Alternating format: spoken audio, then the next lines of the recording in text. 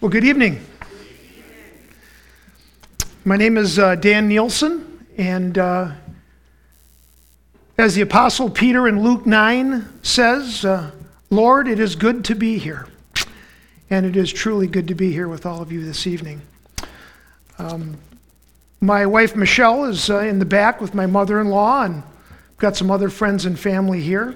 I want to welcome all of you this evening. And all that are on the live stream, welcome as well. As Pastor Rich mentioned last week, Sunday morning, Pastor Rich and I served on staff together years ago at Faith Bible Church. And I can tell you it was truly a privilege and a joy to serve alongside him. John and Tina Seacoch, we were together back then. And Pastor Rich sent me a text about 20 minutes ago. And he wanted me to let you know that he was praying for this evening, and I'm sure he's praying for all of us. So I want to just first of all say something regarding this church. Michelle and I came here, the first week we came was when Pastor Sam Horn, or Dr. Sam Horn, was preaching. And I can tell you the welcome that we have received here, the warm welcome that all of you have given us is truly refreshing. And so I want to thank each one of you for that. We are, as I believe our phrase or our motto, what would you call it? The church that God's love is building. We're experiencing that here. The message this evening is entitled The Pattern of Pairs. And this is the first lesson in a few, and it's entitled Back to the Beginning. When I was putting this together, this is actually the fourth title. The Lord kept changing it on me, and actually the passages that we're in tonight was not what I originally had told Pastor Rich that the Lord had led me to, but we're here. The pattern of pairs was put in my heart because you'll oftentimes see in the Bible that God doesn't reference individuals as often as he references people together. He talks a lot about people in pairs or actually in threes and sometimes more. The book of Proverbs uses pairs a lot, and those pairs are oftentimes in a contrast. You'll see him talk about the wise man, the wise woman, the wise son. And then there's a contrast between the wise and unfortunately what's called the sluggard, the mocker, the wicked man, the fool. So we see oftentimes God will contrast in those pairs. We see pairs such as Jacob and Esau's brothers. We see Mary and Martha. We see Paul and Silas as missionary companions. And we see Aquila and Priscilla as husband and wife serving the Lord together. And there's many others. So tonight we're going to look at the first pair that the Bible talks about. We're going to go back to the beginning, and we're going to be talking about Adam and Eve. And so if you would turn your Bibles to Genesis chapter 1, we're going to read verse 27, and then we're going to pray, and I'm going to pray that the Lord's going to lead us. As you turn there, which shouldn't take too long since it's near the front, I just wanted to make you all aware that we're going to exercise our Second Amendment rights tonight, and we're going to be rifling through the scriptures. So, John, are you with me on that one? Okay. Genesis chapter 1, let's read verse 27. So God created man in his own image, and in the image of God he created him. Male and female, he created them. Let's pray. Father in heaven, we have gathered together tonight, and we gather in your name, in the name of your Son, our Lord Jesus Christ. Father, we thank you that we can gather together freely. And Father, my prayer tonight is that this message, the words that are spoken, would not be mine, but would be yours. And Father, I pray that you would open each heart and mind that is here this evening and those that are watching. Lord, that hearts and minds would be open to what you would have for each one of us. Lord, your word is the same. But Father, it impacts our lives and our hearts and minds differently. And I pray, Lord, that tonight this message and your words would penetrate us and we would leave here tonight glad that we came and encouraged to live our lives more and more in accordance with your will for us. And we pray these things in the name of your Son, Jesus Christ, our Lord and Savior. Amen. Before Adam and Eve were created, God tells us here that he had a plan to create them. Notice this is chapter 1. Adam and Eve are not created yet. But God says in chapter 1, I have a plan. And I'm going to create man and woman. You see, we did not come into existence by some random act, some progression over time. We just didn't get here by luck. David says in Psalm 139, verses 13 and 14, "For you created my inmost being. You knit me together in my mother's womb. I praise you because I am fearfully and wonderfully made. Your works are wonderful. I know it full well." If you think about our minds, the human mind that we have, and all the intricate parts of our bodies, how all of it has to work together in order for us to function, in order for us to do the things that we do, this can only come together, brothers and sisters and friends, by the work of an omniscient, all-powerful God who has manufactured us according to his plan. You see, the core problem that scientists have and mankind has as they try to explain at times away God's creation, the core problem is that we weren't there. We weren't there when God created it.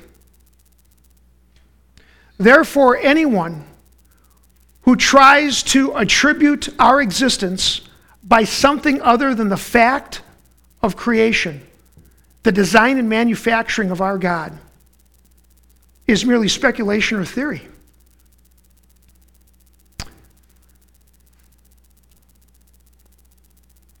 What does God say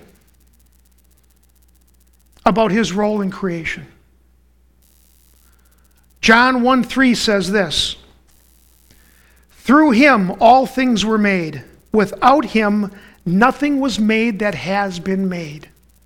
God makes it clear that he has made all things, and apart from him, what was made? Nothing. Psalm 89:11 says this, "The heavens are yours, and yours also the earth. You founded the world and all that is in it." In the book of Job, God says this to Job in chapter 38, verses 3 and 4. "Brace yourself like a man. I will question you, and you shall answer me. Where were you when I laid the earth's foundation? Tell me if you understand." And for the next 4 chapters, God gives Job a list of all of what he did and had done in creation. And after 4 chapters of Job hearing God tell him what he did to create you and I and this earth and the world, Job responds in chapter 42 in verses 1 through 3. Job says this, "Then Job replied to the Lord, I know you can do all things. No plan of yours can be thwarted. You asked, who is this that obscures my counsel without knowledge? Surely I spoke of things I did not understand, things too wonderful for me to know." After Job heard the voice of God and the words of God, he admits that only God is the expert on the topic. So we go back to Genesis 1:27, and God tells us, as the Creator, that He made us in His own image, which means that God made us in His likeness. God made man in the likeness of Himself. However, underneath it, God is in authority over man. So let's turn to Genesis chapter 2. And we're going to go and look at verses 4 through 7. Genesis 2, 4 through 7.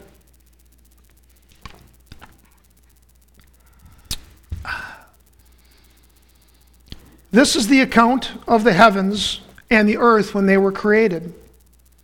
When the Lord God made the earth and the heavens, and no shrub of the field had yet appeared on earth, and no plant of the field had yet sprung up, for the Lord God had not sent rain on the earth, and there was no man to work the ground.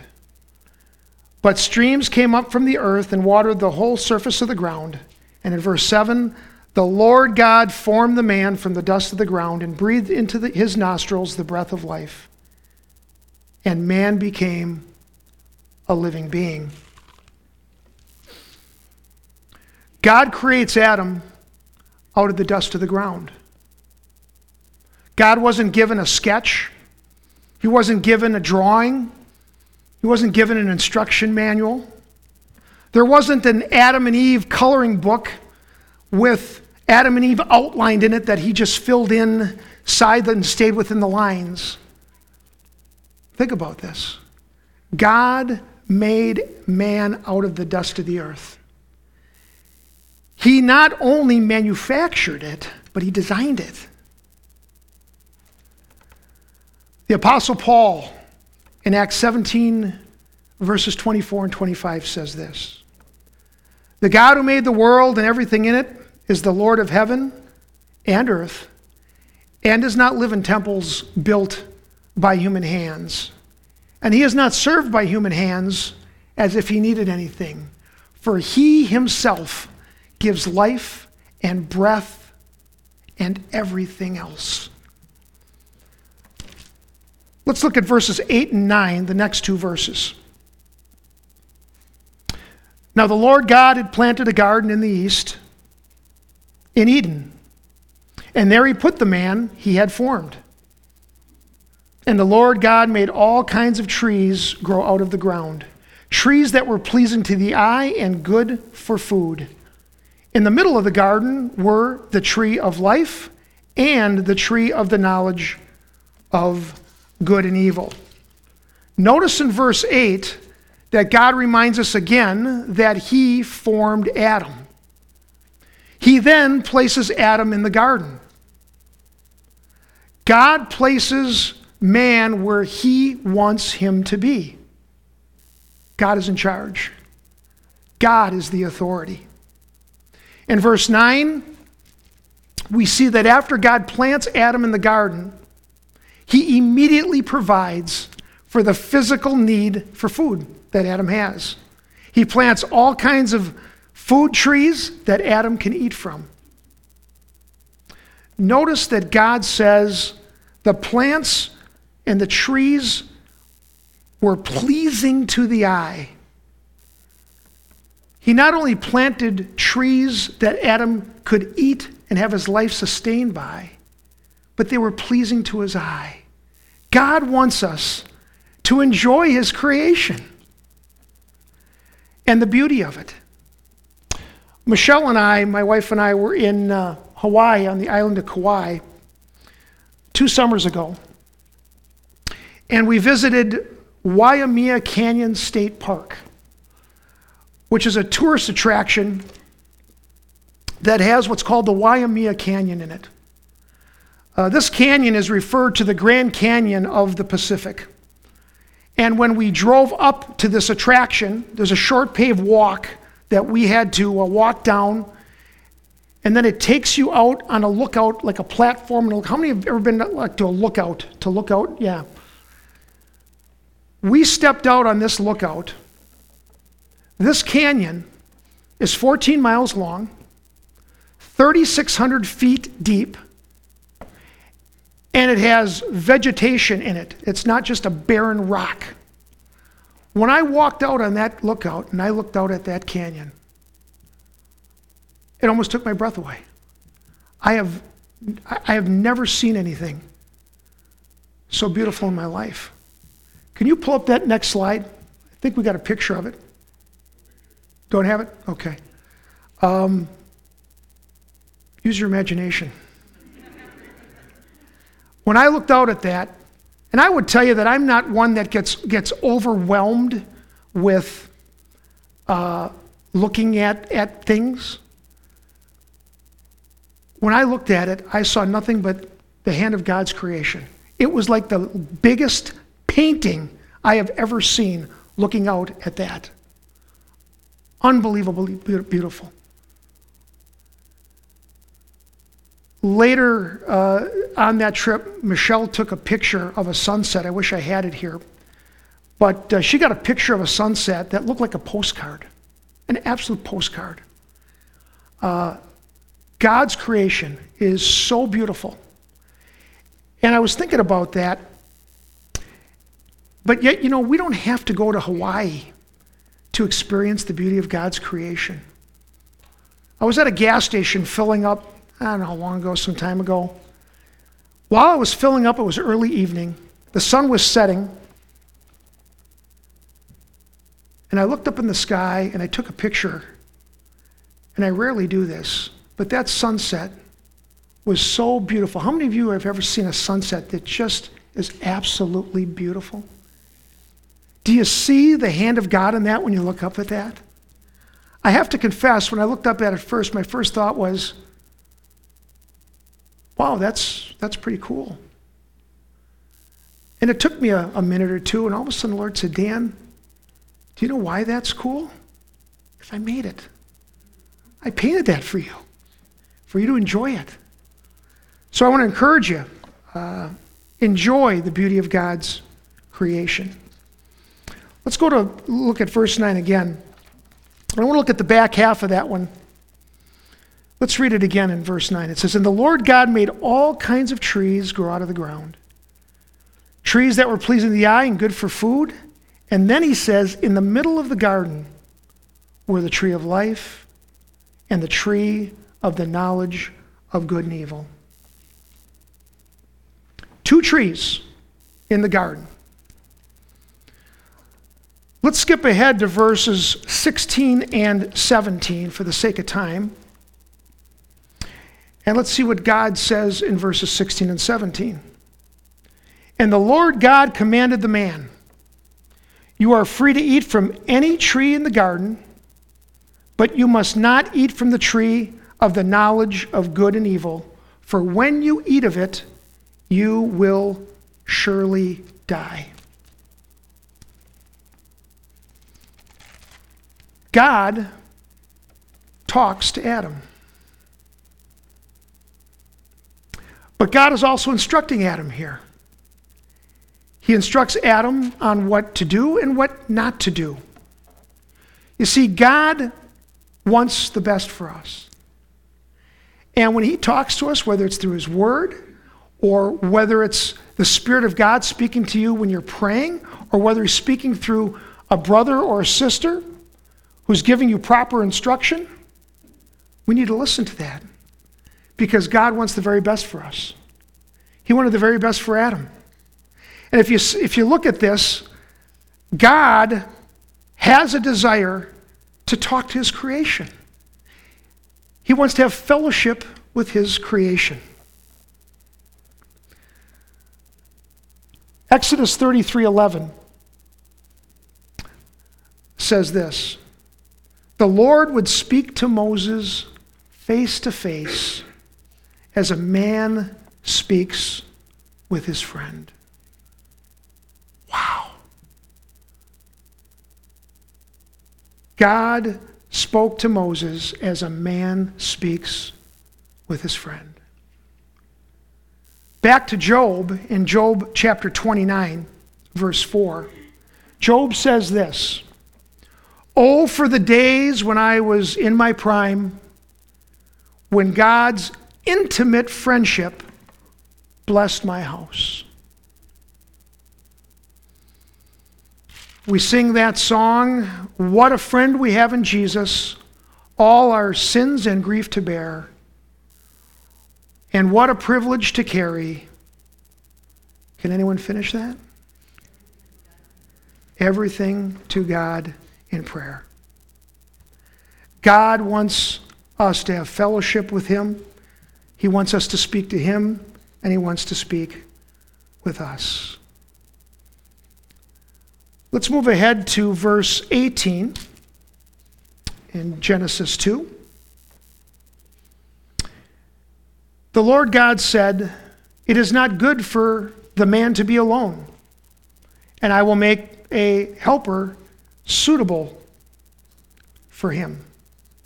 God tells us that it is not good for us to be alone. And just as God desires to have fellowship with us, he has created us with the same desire to have fellowship with others as well. See, we're created in the image of God, and God wants us to have fellowship with others. It's one of the reasons we gather together as the church, amen? See, at the core of every person is the desire to be loved and accepted. God's put that at the core of all of us. We see examples time and time again in our world, tragic at times, of those that have thousands and thousands and thousands of fans, very popular, but are lonely. I want to share a story about David Cassidy. How many know who David Cassidy is here? Okay, can I get some hands up? David Cassidy was born in 1950. By the age of 20 in 1970, he became one of the most popular pop singers, and frankly, one of the most popular pop stars in U.S. history. He played Keith Partridge in The Partridge Family. David Cassidy toured the United States, and unbeknownst to me until recently, he toured several countries singing his pop songs, being adored by his fans, many of them being young, screaming girls.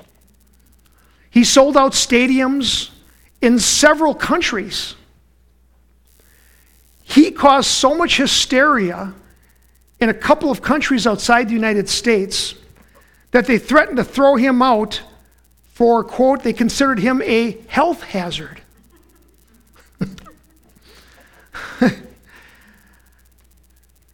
David Cassidy tragically died of liver failure 3 years ago in 2017. He had a long battle with alcoholism.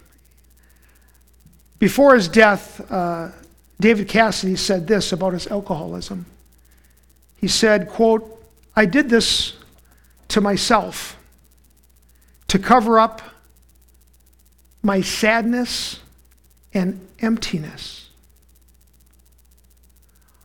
All the superficial popularity, fortune, and fame doesn't fill our deepest need of a genuine love relationship with others and our deepest need for a love relationship with our Creator."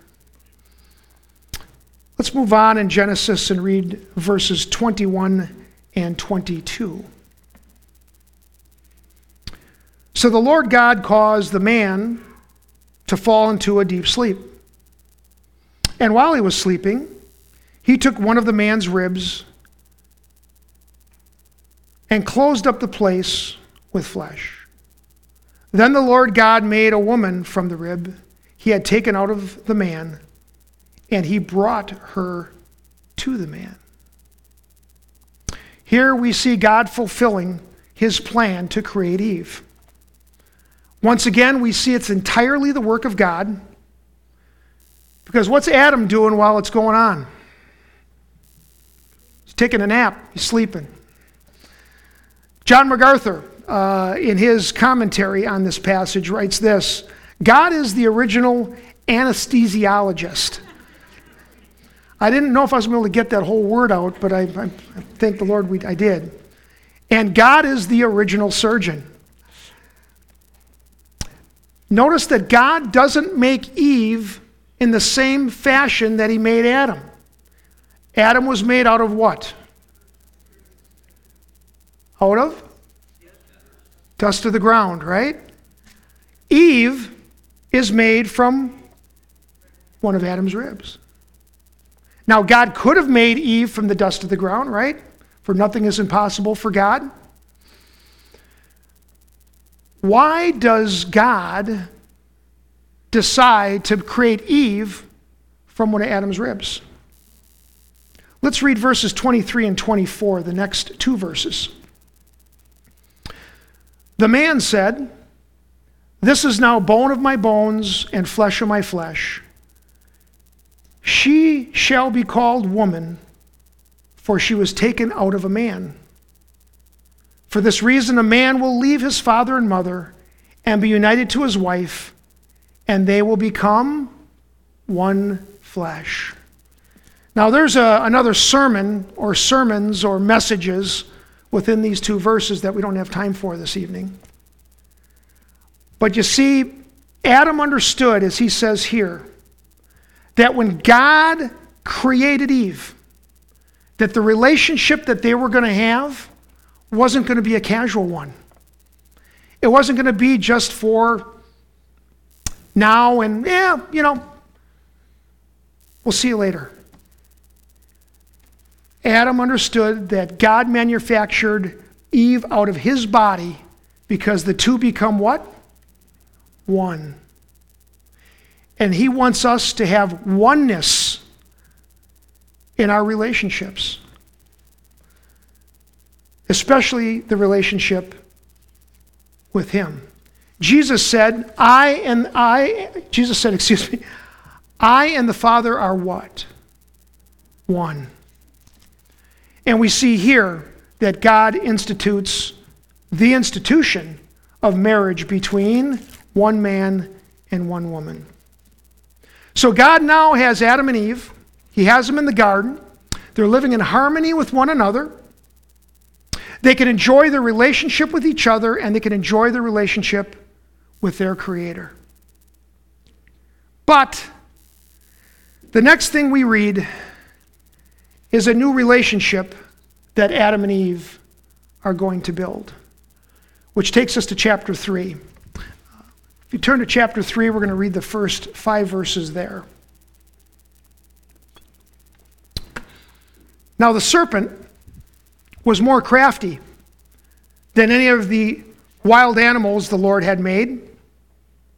He said to the woman, "Did God really say you must not eat from any tree in the garden?"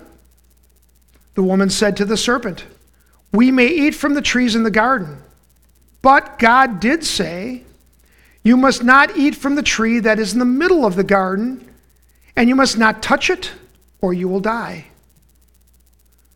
"You will not surely die," the serpent said to the woman, "for God knows when you eat of it, your eyes will be opened, and you will be like God, knowing good and evil."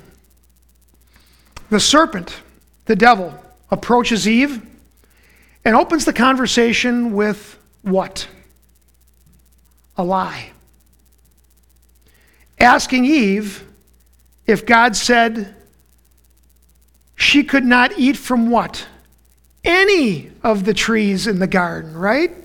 Go back. Did God really say, the devil said, you must not eat from any tree in the garden? Verse 2, Eve corrects him. She says, "No, we may eat from the trees in the garden, but God said we can't not eat from the tree in the middle of the garden, because if we do, we're going to die." And what does the devil say next? "You surely will" what? Not die. Jesus tells us in John 8:44 that the devil is the father of lies, and he has been sinning from the beginning. Let's read verses 6 and 7. When the woman saw that the fruit of the tree was good for food, and pleasing to the eye, and also desirable for gaining wisdom, she took some and ate it. She also gave some to her husband, who was with her, and he ate. Then the eyes of both of them were opened, and they realized they were naked. So they sewed fig leaves together and made coverings for themselves. One thing we notice in the 7th verse at the end is that both of them are now wearing the plants in the family. John, help me with that. Yeah, sorry. But seriously, what we see is we see the fall of man right here, falling from perfection. Let's move on to verse 8. We're going to read through 13. We're walking through these passages together. Verse 8. Then the man and his wife heard the sound of the Lord God as he was walking in the garden in the cool of the day. And they hid from the Lord God among the trees of the garden. But the Lord God called to the man, "Where are you?" He answered, "I heard you in the garden, and I was afraid because I was naked, so I hid." And he said, "Who told you you were naked? Have you eaten from the tree that I commanded you not to eat from?" And the man said, "The woman you put here with me, she gave me some fruit from the tree, and I ate it." Then the Lord God said to the woman, "What is this you have done?" The woman said, "The serpent deceived me, and I ate."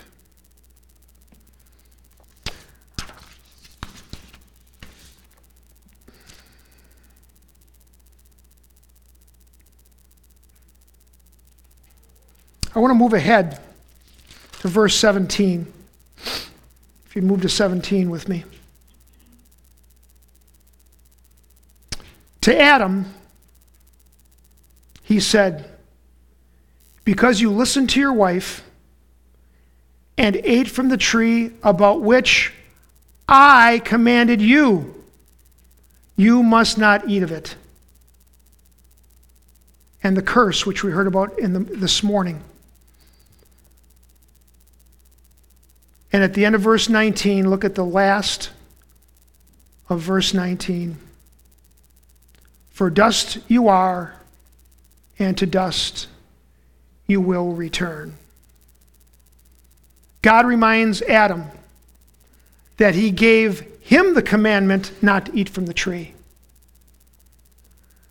God told Adam not to eat from it before Eve was ever created.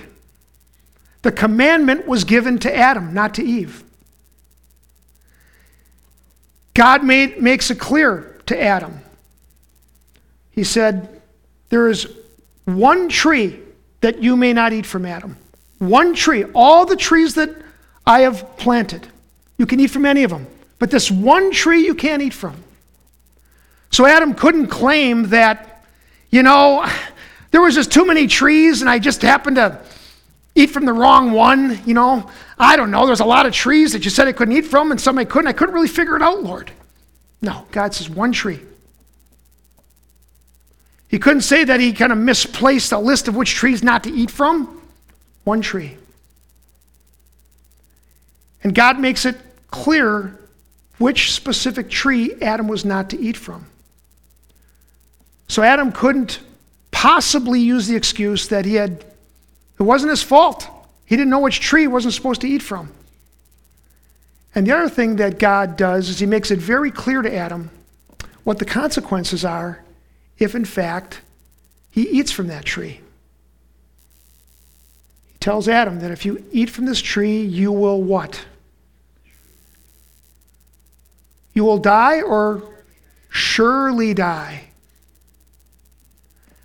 Adam had no excuse.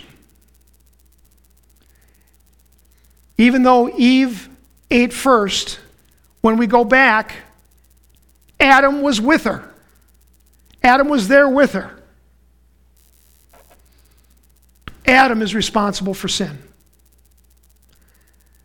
And God tells us, because of his disobedience, that he will die and return to dust.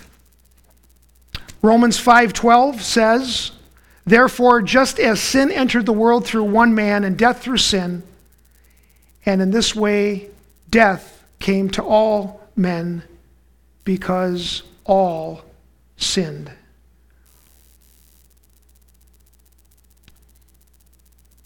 This is why God tells us in Matthew 1 that his sinless Son, our Savior Jesus Christ, was born of a woman, but not of a man. God makes it clear that Jesus was born of a virgin, but the Holy Spirit overshadowed her, and she became pregnant through that event. And then God specifically states that Joseph had no union with his wife Mary until after Jesus was born. No doubt that that Joseph was not responsible for Mary's impregnation and the birth of Jesus. Because otherwise, Jesus would have been born with a sinful nature. But he wasn't, because the Holy Spirit overshadowed her. Let's move ahead to verse 21 in Genesis 3. And we're going to wrap this up in a few minutes.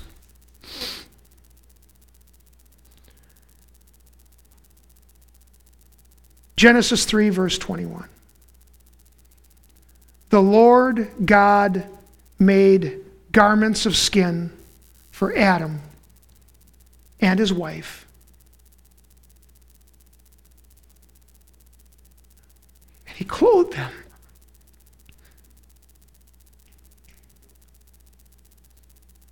God tells Adam, all this is yours. Just do not eat from that tree. And Adam disobeys. And yet,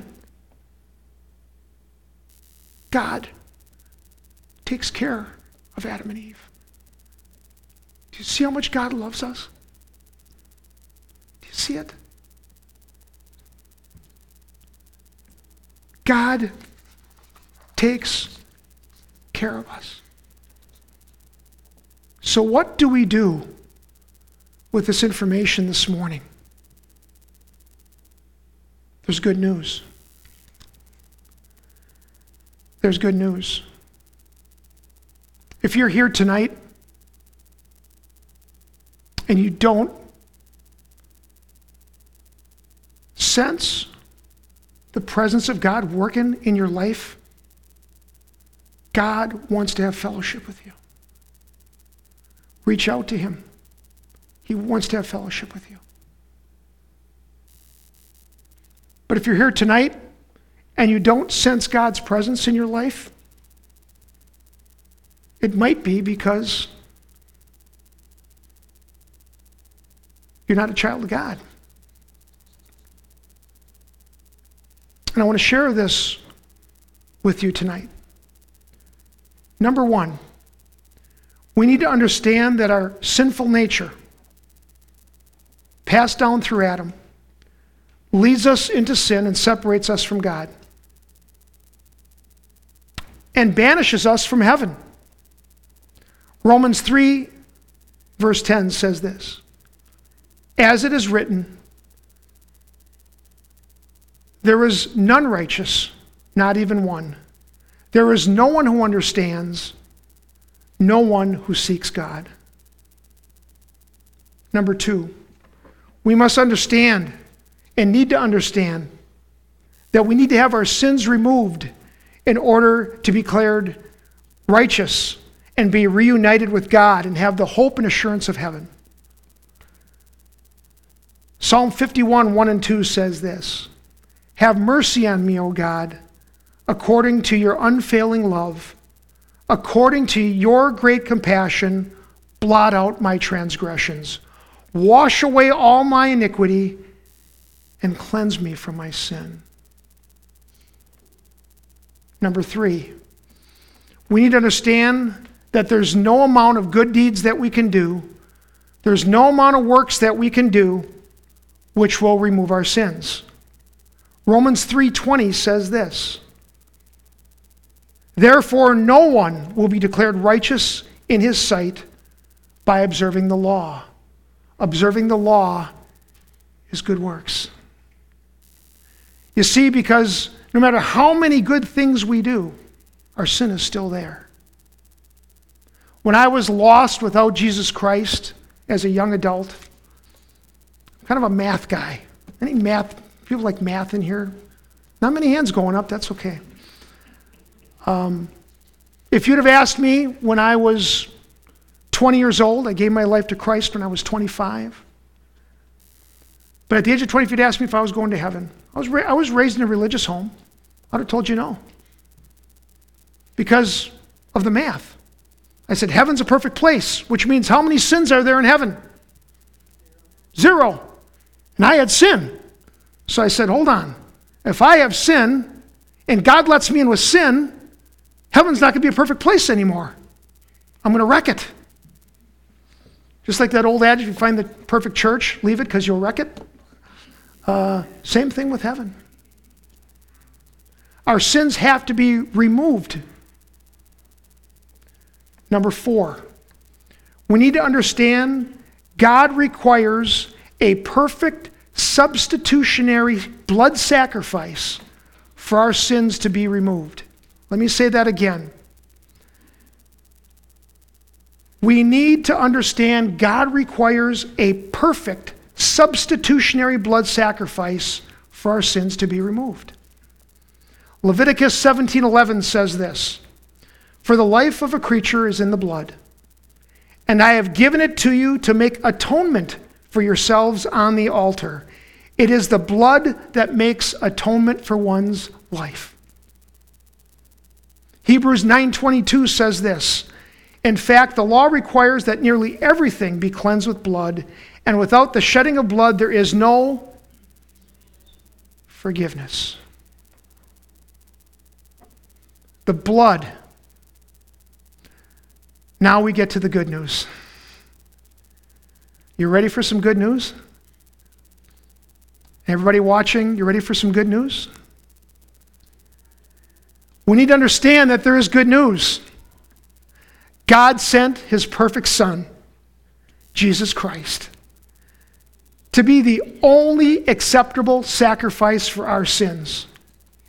2 Corinthians 5:21 says, God made him who had no sin to be sin for us, that in him we might become the righteousness of God. Hebrews 7:26 says this, such a high priest meets our need, one who is, talking about Jesus, holy, blameless, pure, set apart from sinners, exalted above the heavens. The 6th thing, we need to understand that Jesus Christ shed his blood on the cross, died, rose again, and on the 3rd day, enabling our sins to be removed. 1 Corinthians 15:3 says this, for what I receive, I pass on to you as first importance, that Christ died for our sins according to the Scriptures, that he was buried, that he was raised on the 3rd day according to the Scriptures. Now, if that doesn't put a smile on your face this evening, brothers and sisters, I don't know what will. Hebrews 9:14 says this, how much more then will the blood of Christ, who through the eternal Spirit offered himself unblemished to God, cleansing our consciousness from acts that lead to death. Number 7, we need to understand that God sent his Son Jesus to die on a cross and shed his blood for our sins because he loves us. This book is a love song. given to God, to you and I. Romans 5:8 says, but God demonstrated his own love for us in this. While we were still sinners, can you finish it? Christ died for us.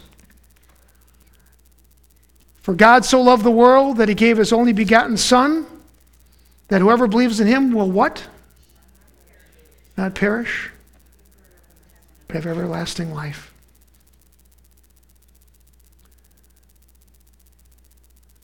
Number 8, and finally,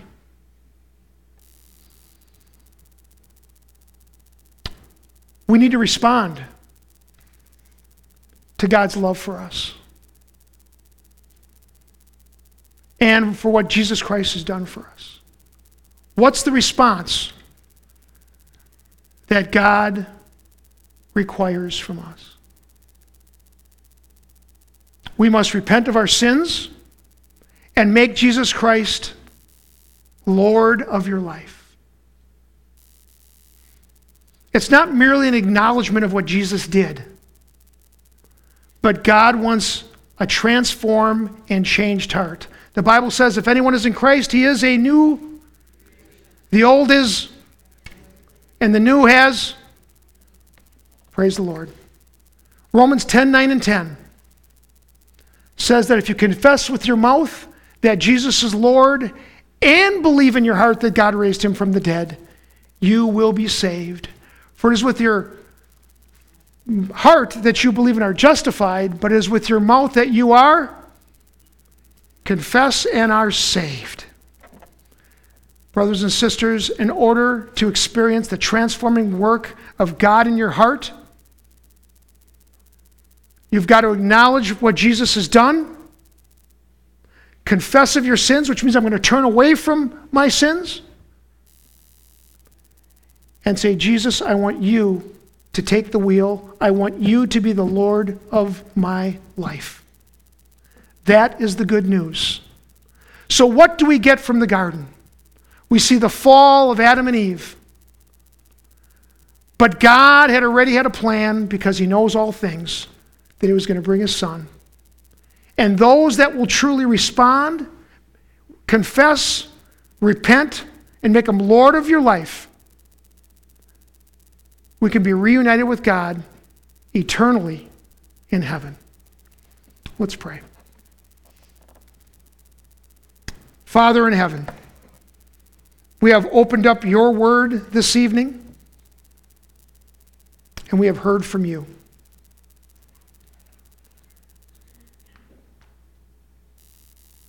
Father, I confess before you myself right now, I don't know what the needs are, what's going on in the minds of every person here and every person watching. But Father, you do. And Lord, I pray for those here this evening and those that are watching, that if they would die right now, they would die today, that they know that they're going to heaven. And Father, for them, I pray, Lord, that this message would touch their hearts and their minds, because you remind us in your word, Lord, that neither he that plants nor he that waters is anything, but only God, you who makes it grow.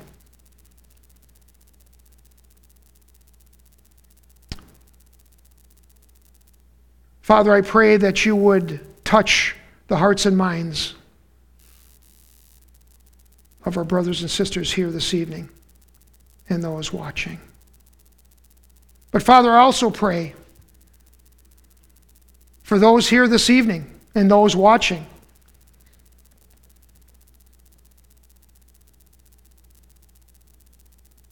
that either haven't understood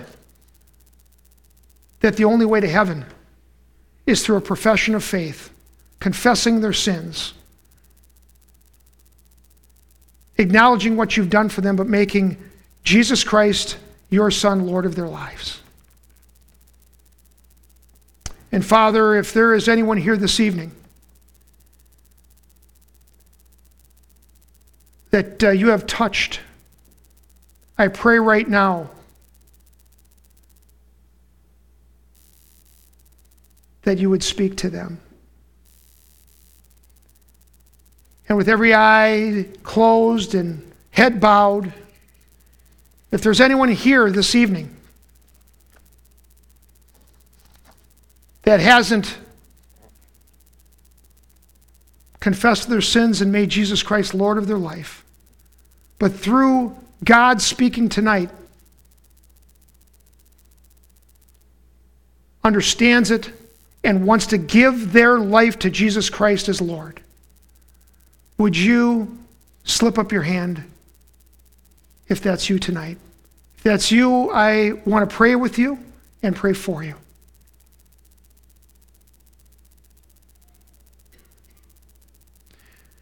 For brothers and sisters here tonight, if there's anyone that the Lord has just touched your heart and your mind, and you said, you know what, Brother Dan, I've been feeling distant from God, and I don't want that. I want to be close with God. Would you slip up your hand so I can pray for you?